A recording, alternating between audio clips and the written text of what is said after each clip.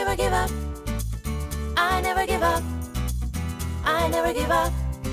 Hi guys, welcome back to Neff Inspiration, my show on YouTube and as a podcast with me, your host, Stefan Neff. Another fantastic day for an interview. And I've got Brooke Siem with me. And I'm really looking forward to this interview because Brooke is a woman who is out there. She's an author, fellow author, and she has poured her heart out and given her all her insight and expertise on a topic that not many people actually talk about, and that is the withdrawal of psychiatric medications, of antidepressants. Because whilst it is good to be on them, sometimes it can be bloody difficult to actually get off them. And therefore, whilst everything has got a good side, and certainly many antidepressants can be very helpful in the right time for the right patient in the right setting, today we are talking actually about the darker side of it. So, Brooke, thank you very much for coming onto my show. Thanks for having me. No, absolutely. Brooke, tell us a bit about the powerhouse that you really are, and yet you always have been. You know, you're a woman who is going out there and who is leaving her mark, often enough with very sharp instruments. And no, she's not a surgeon. Is that true? I don't know. My life seems pretty quiet, non-eventful. Oh, you're right. You're right. What about your story as a chef? What about your story as there's something there. Yeah. I'm a professional chef by trade. I don't know if do you guys have Chopped down in Australia? I know it. No, it's in New Zealand where I am. No, New Zealand. That's fine. For you in Canada, it's absolutely fine. Kidding. Yeah, I know. I'm in the US. Exactly. No. Chopped is very much so. It is something that is being shown here. So it's a competition for master chefs out there. And you have been competing, haven't you? Yes, I competed on Chopped and I won. And people tend to like that tidbit about my life. It's provided endless hours of dinner party conversation. Probably more than anything else, even though that was only one day of my life. And I have other things that I've done and that have been important to me. And I'm just, but we just talk about Chopped. That's fine. That's what No. I just wanted to have a segue to actually share a little bit about the high-powered environment. Because come on, I mean, being a chef, talk about high power, talk about being there right now. I want it here. I want it perfect. I'm going to talk about 110% personality in a pressure cooker environment. Am I not wrong? Yeah. You say high power, right?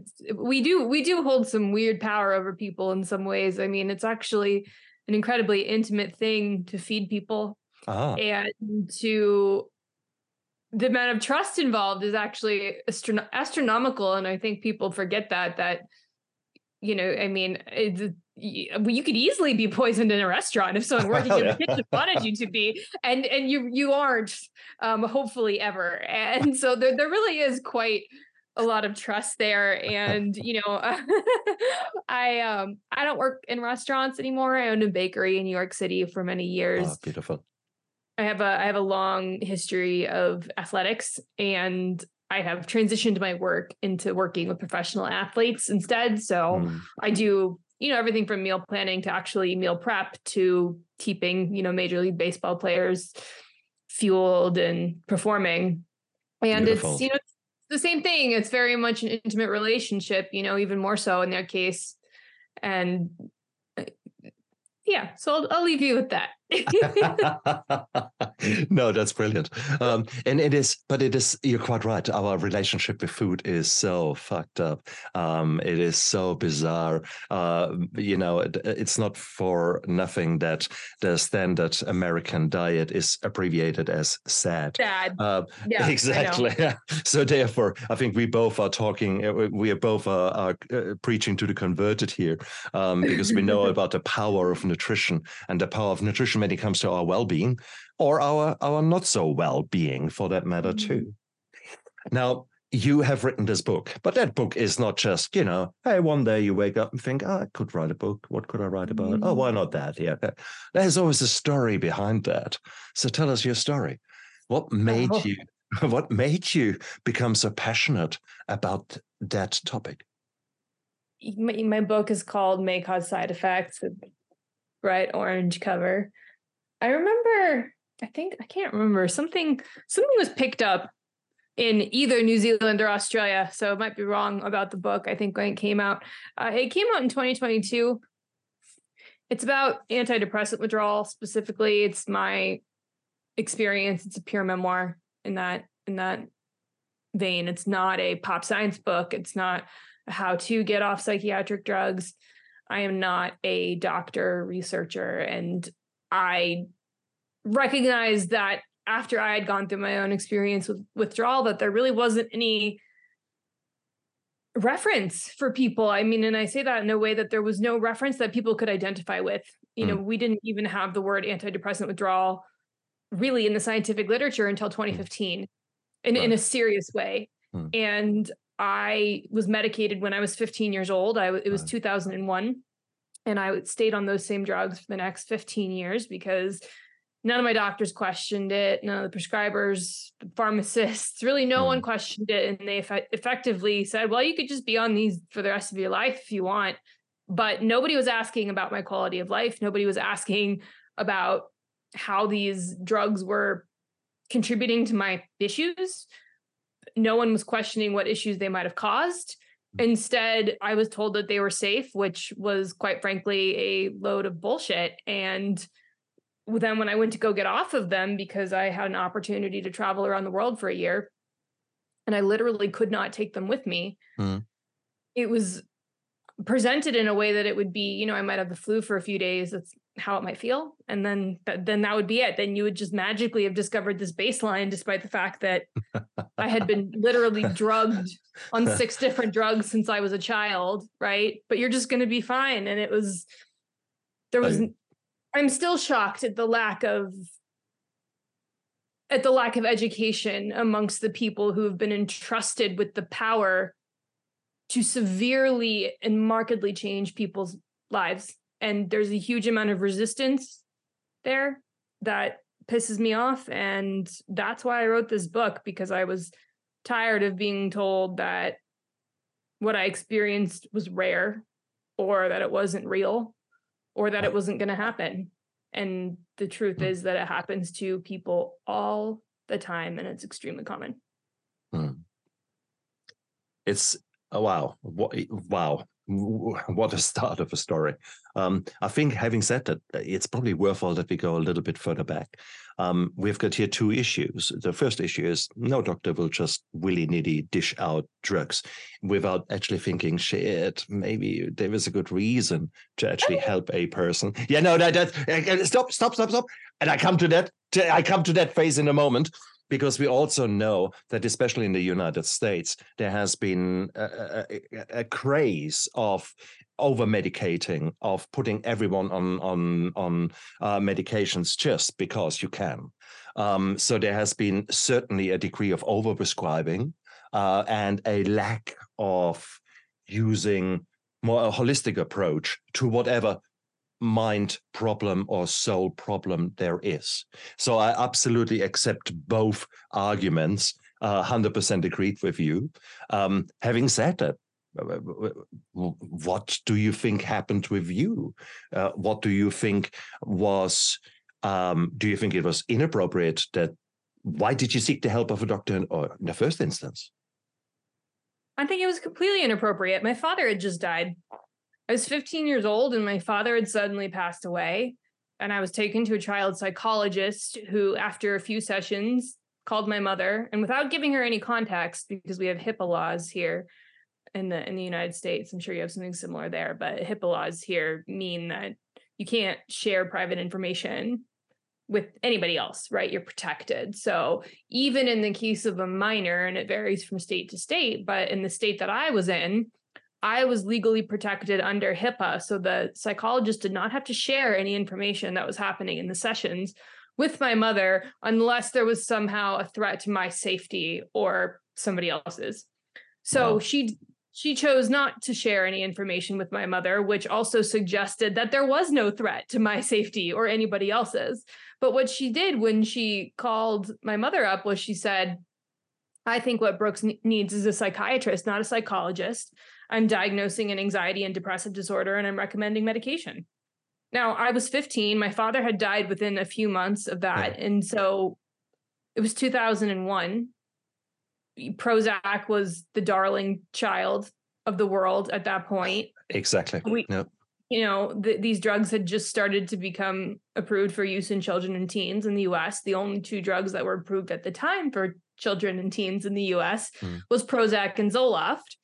Interestingly, I ended up on Wellbutrin and Effexor, two drugs that to this day are still not approved for use in children or teens in the United States. So, I guess I'll let you put together whether or not you think that was appropriate. I mean, it's hard for me to blame anyone specifically in the sense that I think everyone was doing what they thought was the best thing given the information that they had been given.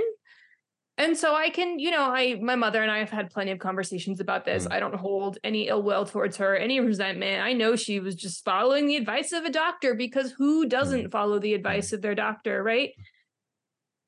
Perhaps a little bit of blame could be put on the doctor I went to go see, but, it's not a psychiatrist's job anymore to actually give their patients therapy. It's their job to prescribe drugs. That's all they do. So what else could you expect, right? So where I start to place blame is not the doctor who initially put me on these drugs, but the subsequent doctors who never questioned it.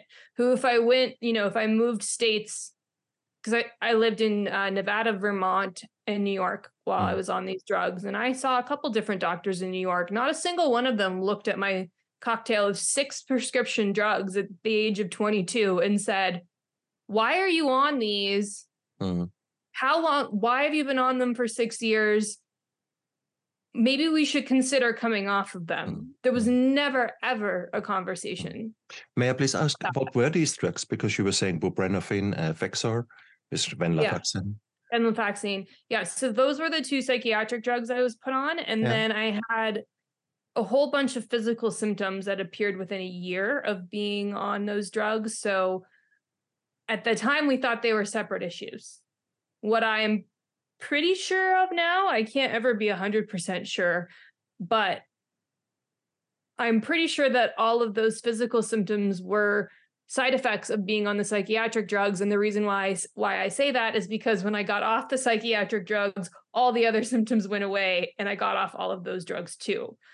So I was on 2 separate doses of Synthroid for a hypothyroidism.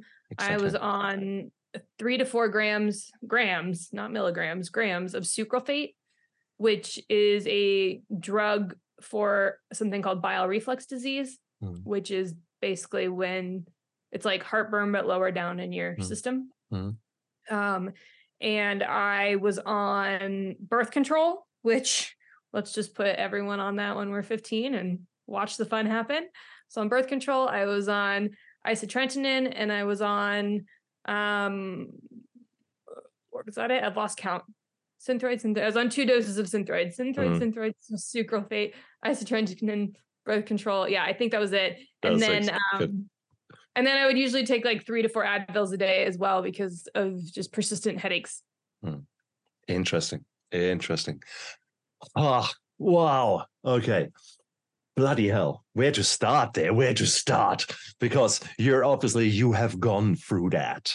And when I sort of listen from a functional medicine perspective, then you see already the things there occurring, how various organ systems are out of kilter. Your gut was probably just as much out of kilter, big time.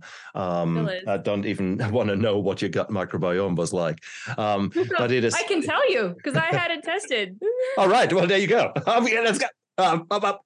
Do we want to go there now? Oh no. Yes, come on, tell us. So when did you have to test it, and what was the outcome? So I got off all these drugs in 2016. I was in severe withdrawal for a year, another year of less severe withdrawal after that. So I consider it about a 2-year-long process before I started to come out of it. Yeah. So now we're into 2018. Starting in about 2018, when I was finally feeling like my system was fully stable, I was just, I mean, my digestion and my gut health issues were just an obvious mess. I mean, it like you couldn't, I was sick all the time one way or another, so I was cutting out food groups, putting them back in. Then the pandemic hit, which complicated things just because, you know, I wasn't really seeing doctors or anything at that point. But then in 2021, I just was so fed up and I was getting nowhere with everything. And so I saw some folks and I pretty much demanded some really in-depth testing.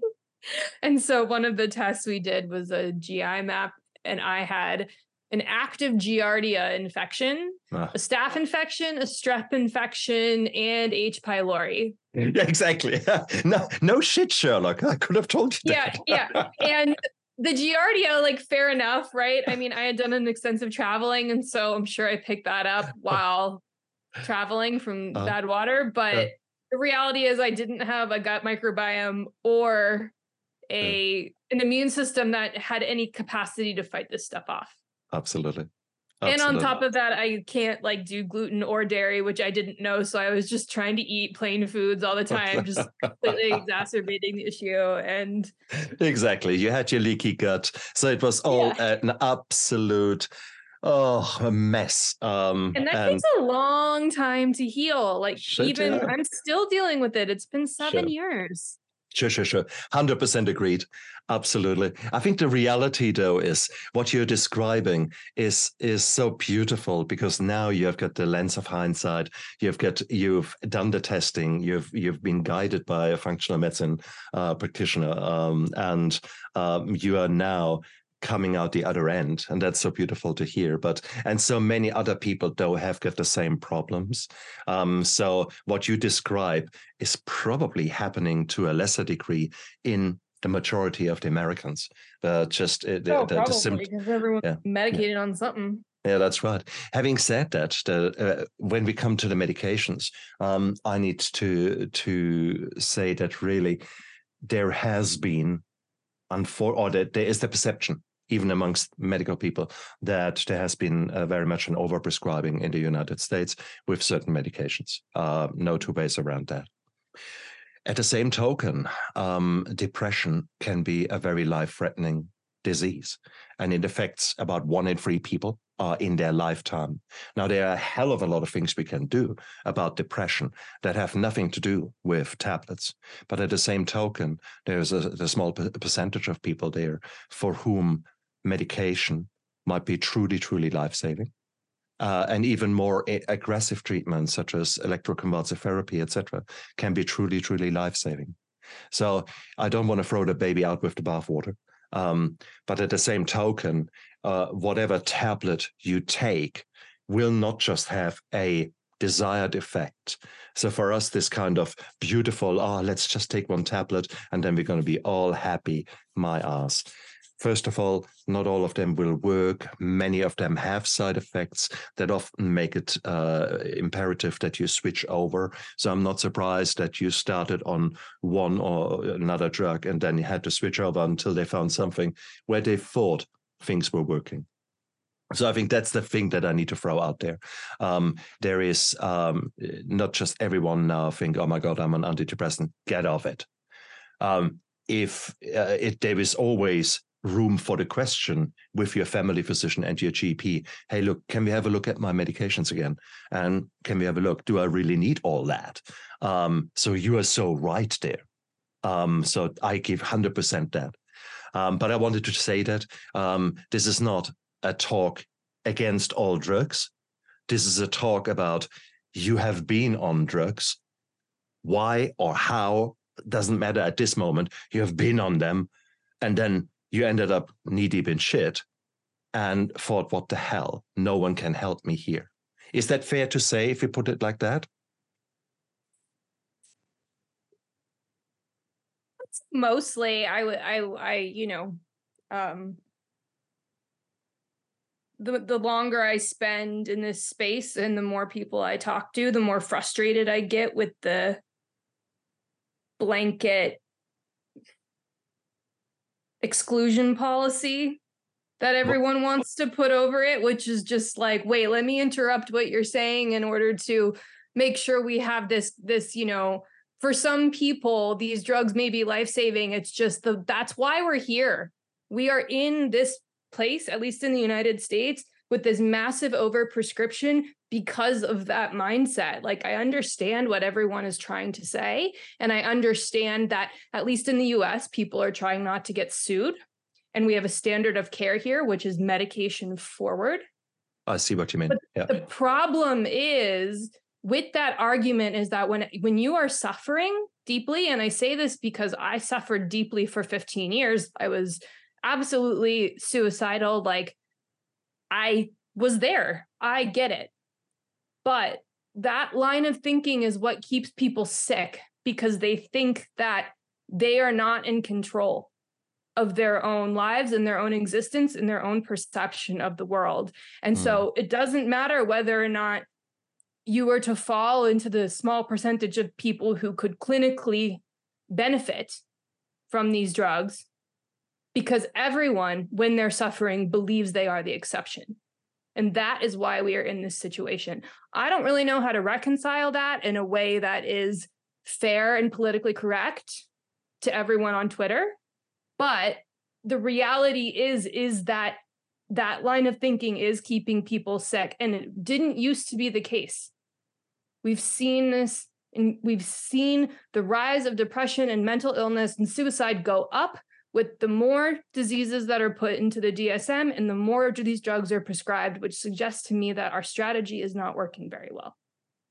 So I do not know where the line is between someone who could get a statistical clinical benefit in the short term and where somebody is who's really in a position where they need to understand how strong they truly are, and they need to be pulled out of that by themselves.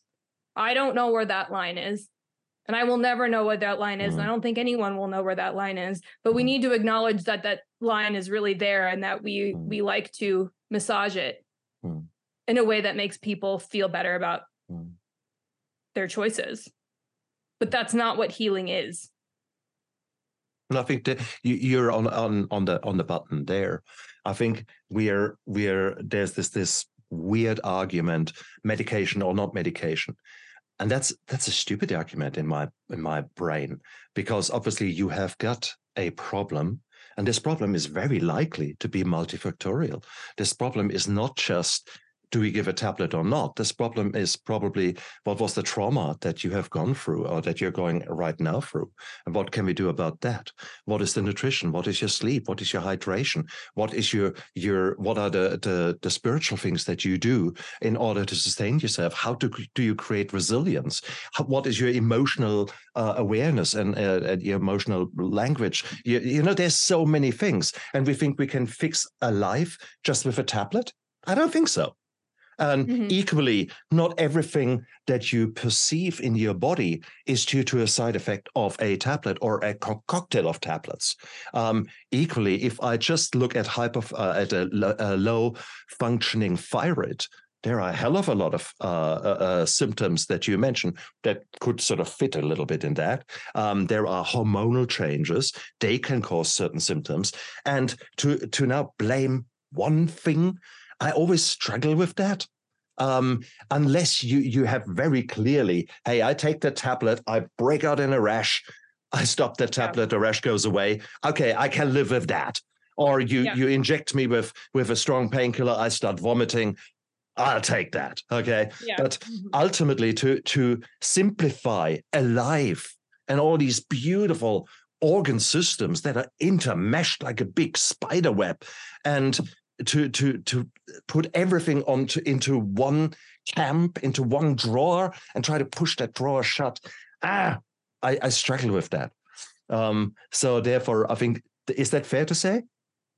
Yeah, I struggle with that too, because it's very much our reductionist strategy. And what frustrates me even more about it is that it's not what we see in most of medicine, right? So, you know, for example, my stepfather unfortunately had a stroke recently, and he's doing okay now, but it's been a lot of doctor's appointments, you know, and it's been a couple little follow-up minor surgeries. And if you're going in for a cardiac procedure, that doctor is going to scare the shit out of you with everything that could go wrong. Right?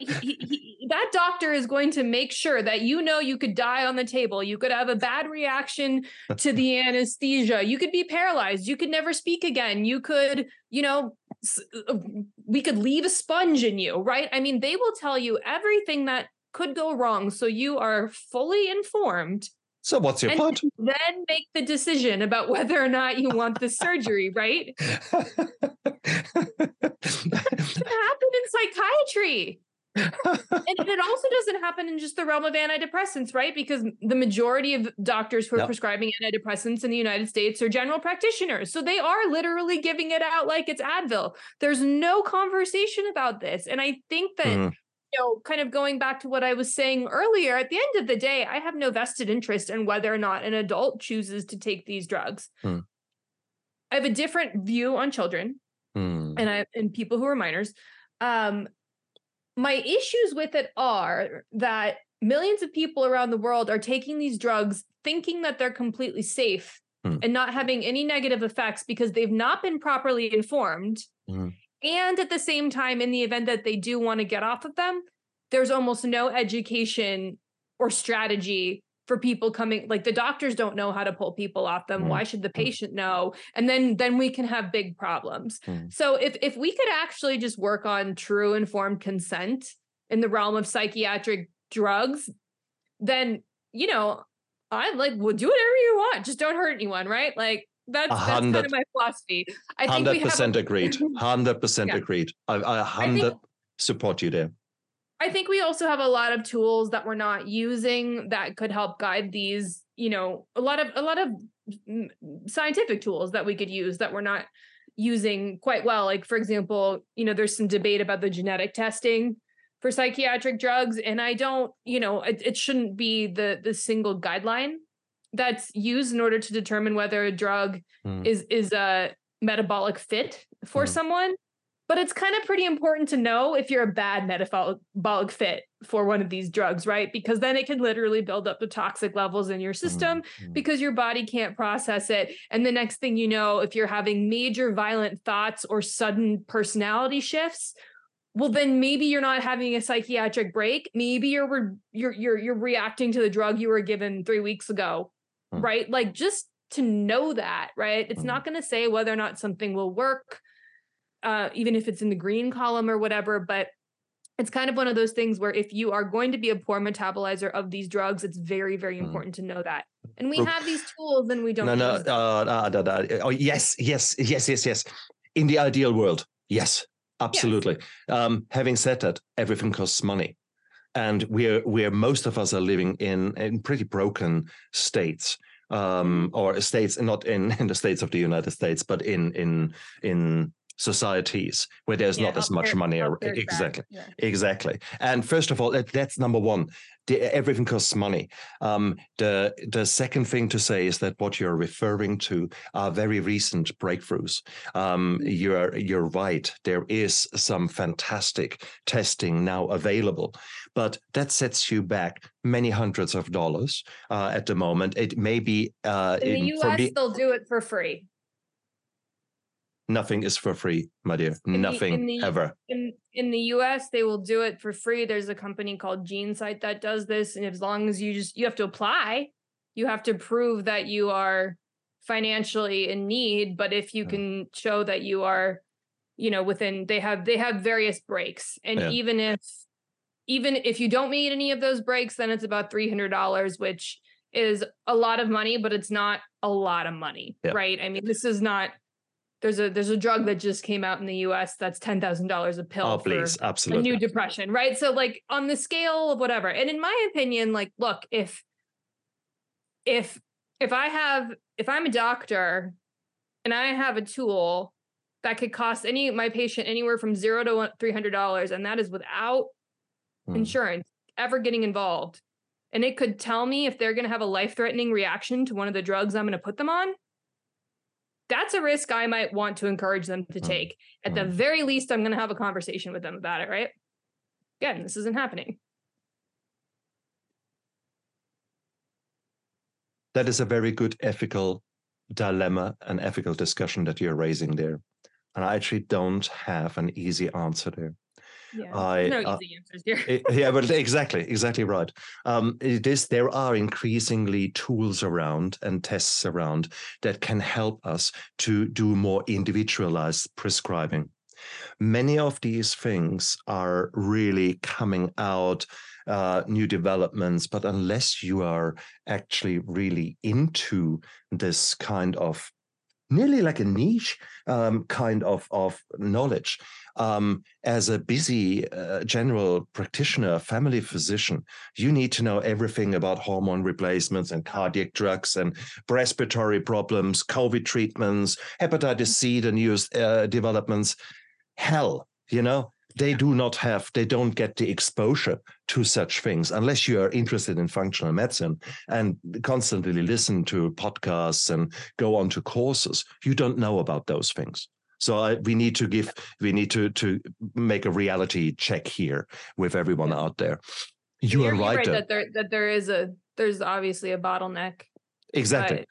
I think it is good that people know that these things are out there.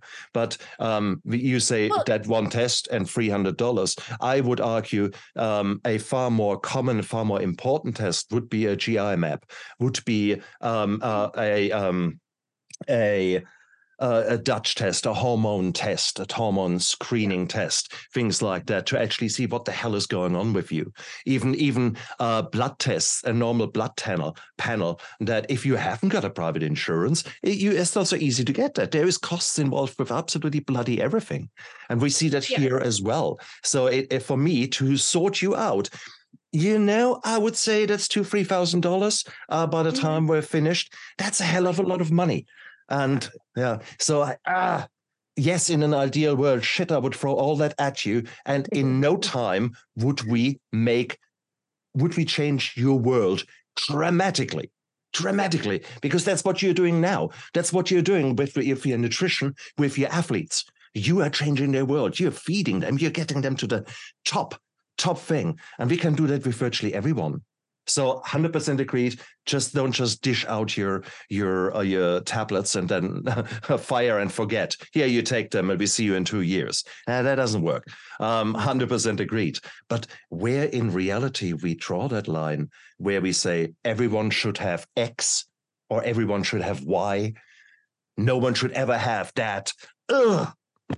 Well, and in reality, you're going to lose a lot of people in this process. Like, it's just going to happen. I mean, I'm under no illusions that I'm going to convince everyone. In fact, I'm probably going to convince very few people, except the exact ones who are listening to this and it meets them right where they need to be.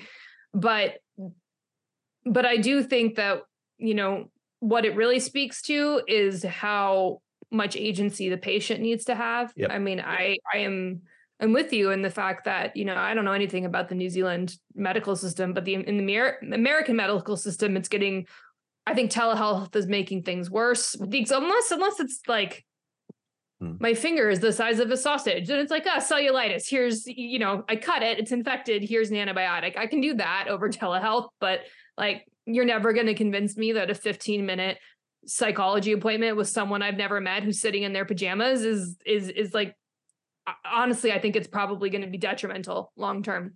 But but the patient, the person, if you're motivated enough to, and you're self-aware enough to say something's not right in my body, then you need to realize at this point in the world, you also need to have the self-awareness and the motivation to do some research on your own.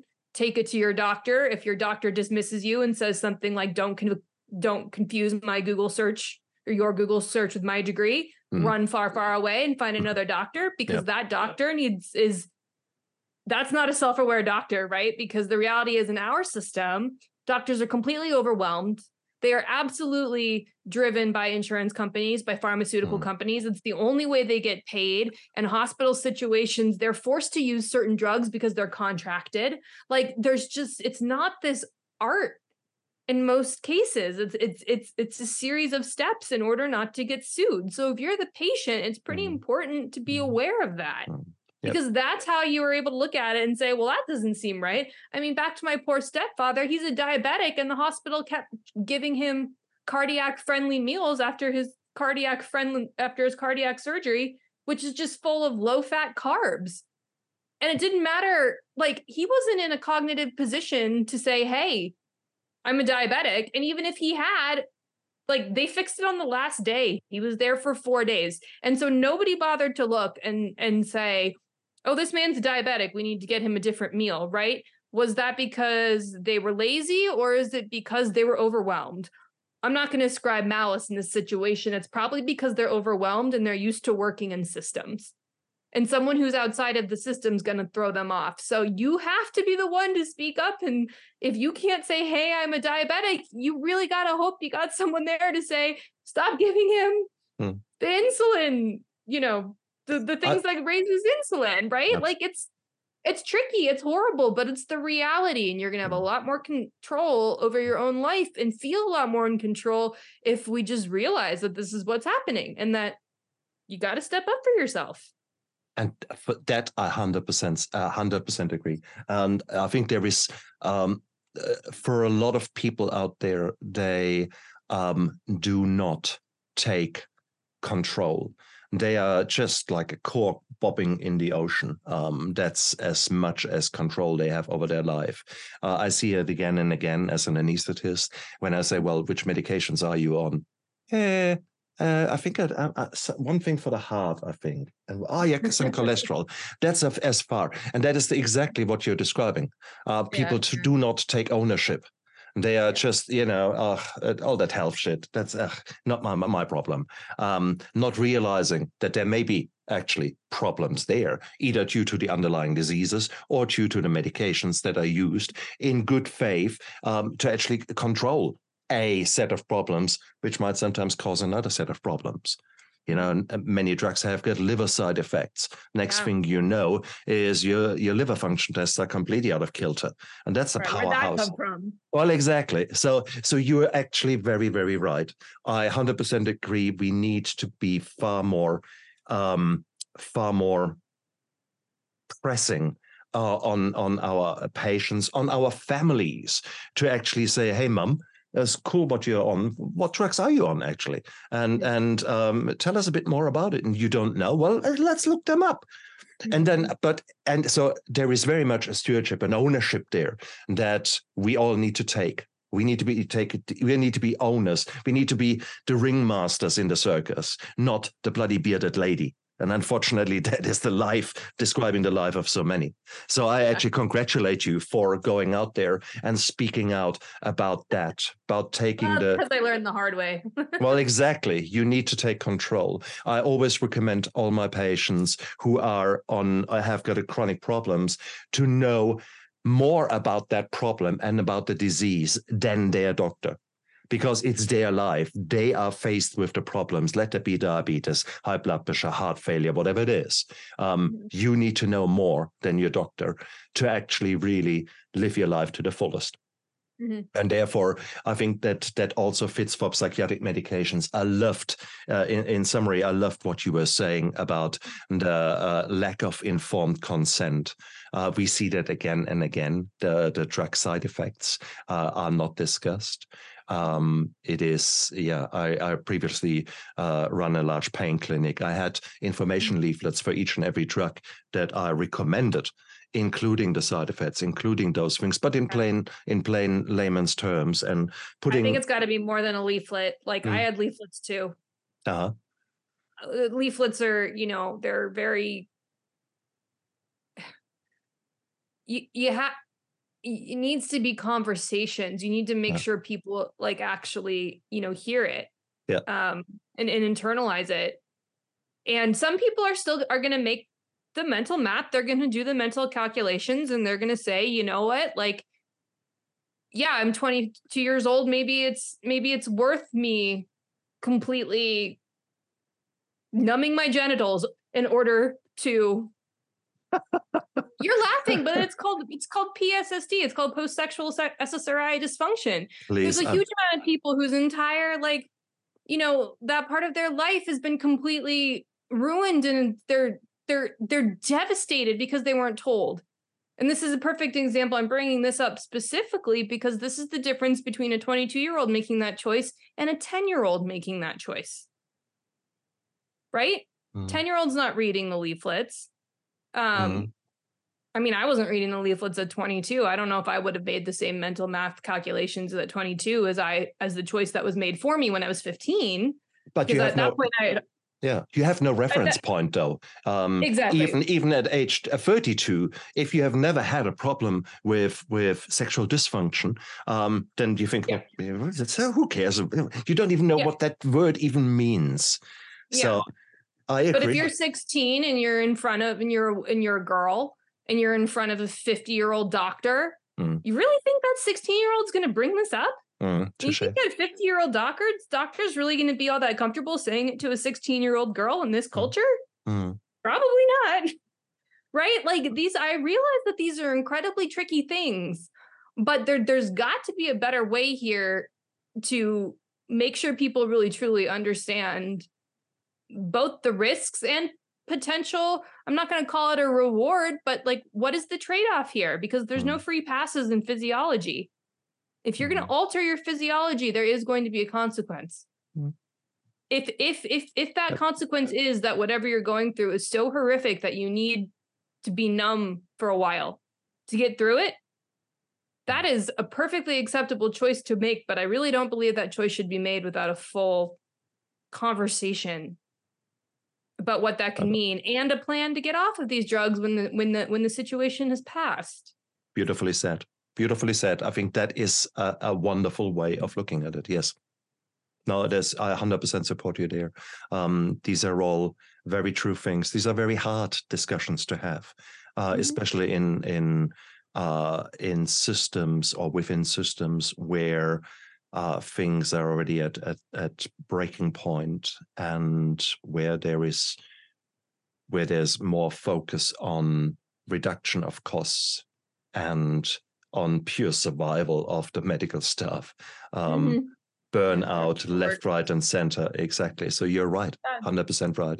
And therefore, I think your book, whilst it is a challenge to us doctors, I think it is really important that doctors read it, that doctors actually see that side of patient experience, because this is your experience. This is your truth. This is what you have gone through. If we like it or lump it, if we don't like it, it doesn't really matter. It's still your truth. And I think so it's at least fair that your GP has reads that.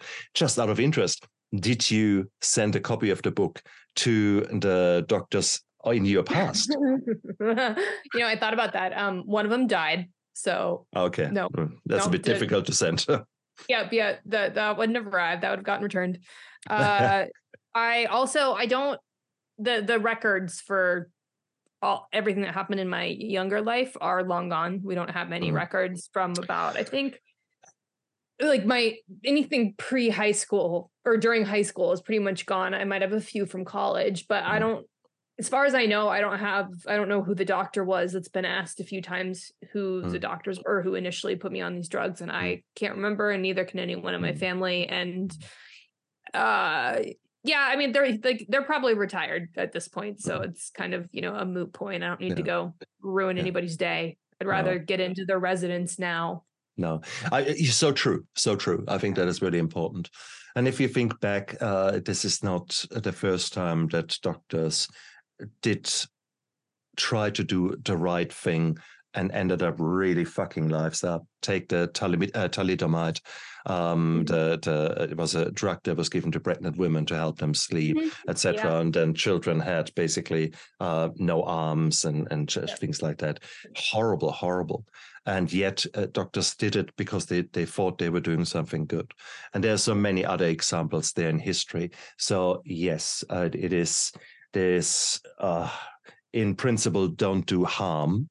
That is a principle that we should always keep in mind as doctors, but it can be bloody hard, because what we think today is true, in 5 years, 50% of what we think as a fact today will be disproven in 5 years' time.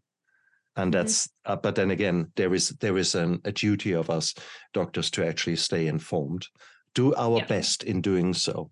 And that is where the targeted pharmacology comes in, and that is where more genetic testing or methylation. That's where reading a journal could come into play. Like, it does not have to be that. No, but difficult. with which journal, girl? There must be 10,000. There must be 10,000 journals coming out every week. Which one shall I read? Well, if you're a psychiatrist, I think it's pretty clear. Yeah, no. Because in psychiatry, there are probably 10 or at least 5 big international ones, then 10 other ones, and then there are the functional medicine ones where you get something about the interaction of bacteria in your gut with that. Yeah. Okay, so they never come to that. I have a solution then. Okay. I think that the answer is the general you, as in doctors, should spend 20% of your education time learning about whatever topic in your field makes you the most uncomfortable. Ooh, nice.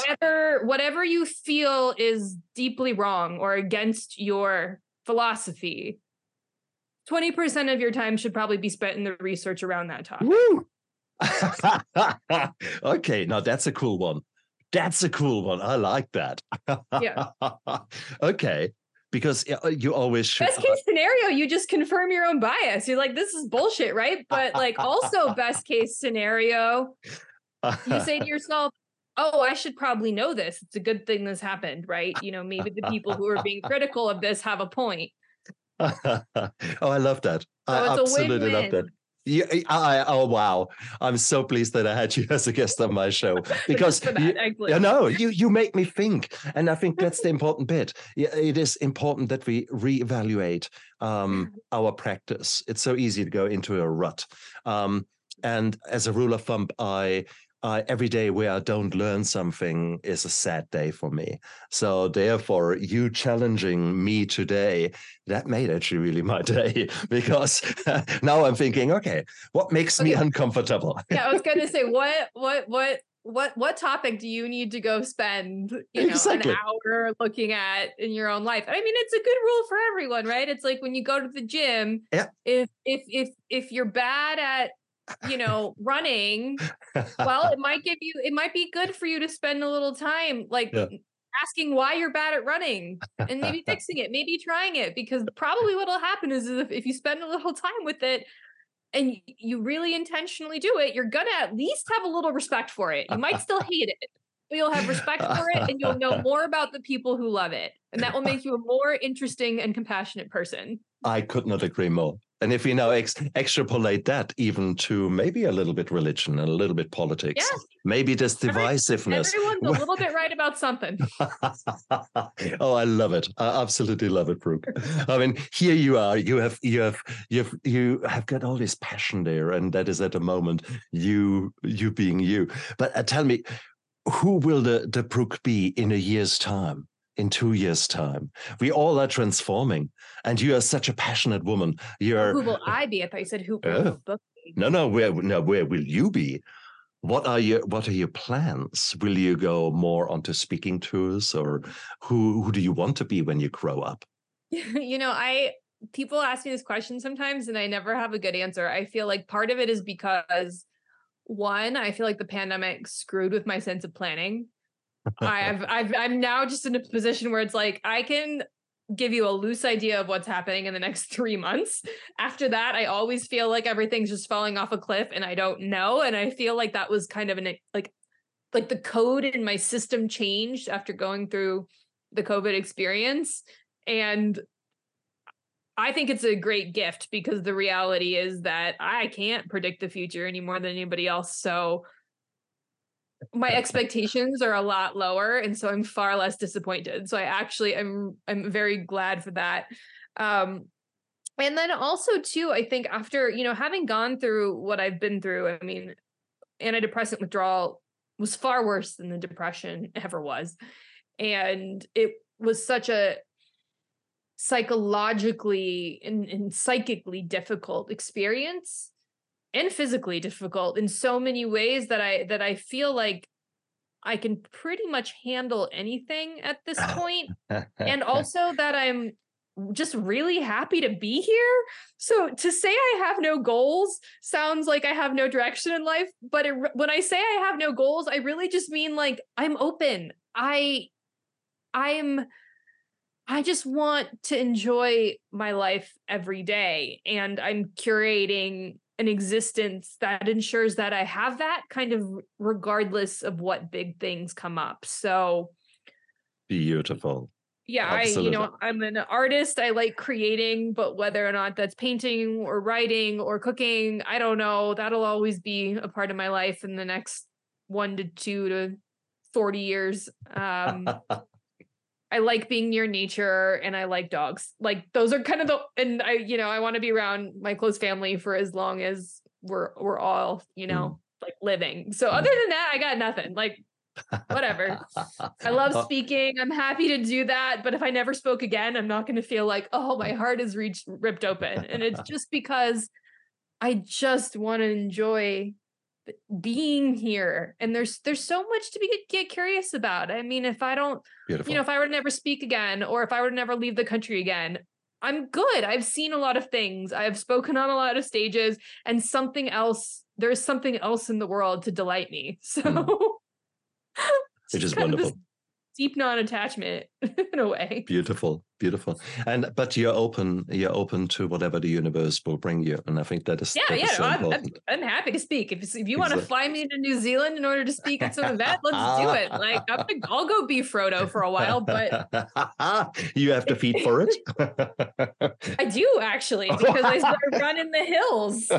Oh, I see. Oh, there you go. Yeah, I use this running example as a real life example. I used to hate it, and then I said, well, you know how I can hate something a lot less is to love it. So I'm going to force myself to love it until I do, and now I do. Well, was it not who said it? One of your presidents many moons ago said, I don't like this man. I need to get to know him better. So it sounds like maybe Roosevelt or something. Yeah, exactly. It's one of those dudes. Yeah. Having said that, I think this is a beautiful summary. So thank you very much for going out there and raising this awareness with regards to the side effects and withdrawals of antidepressant and all psychiatric medications. Yeah. But the same equally applies to certain heart medications. Like, for example, 10% of beta blocker patients, their sexuality goes down the drain. No one ever talks about that. It's those kind of things.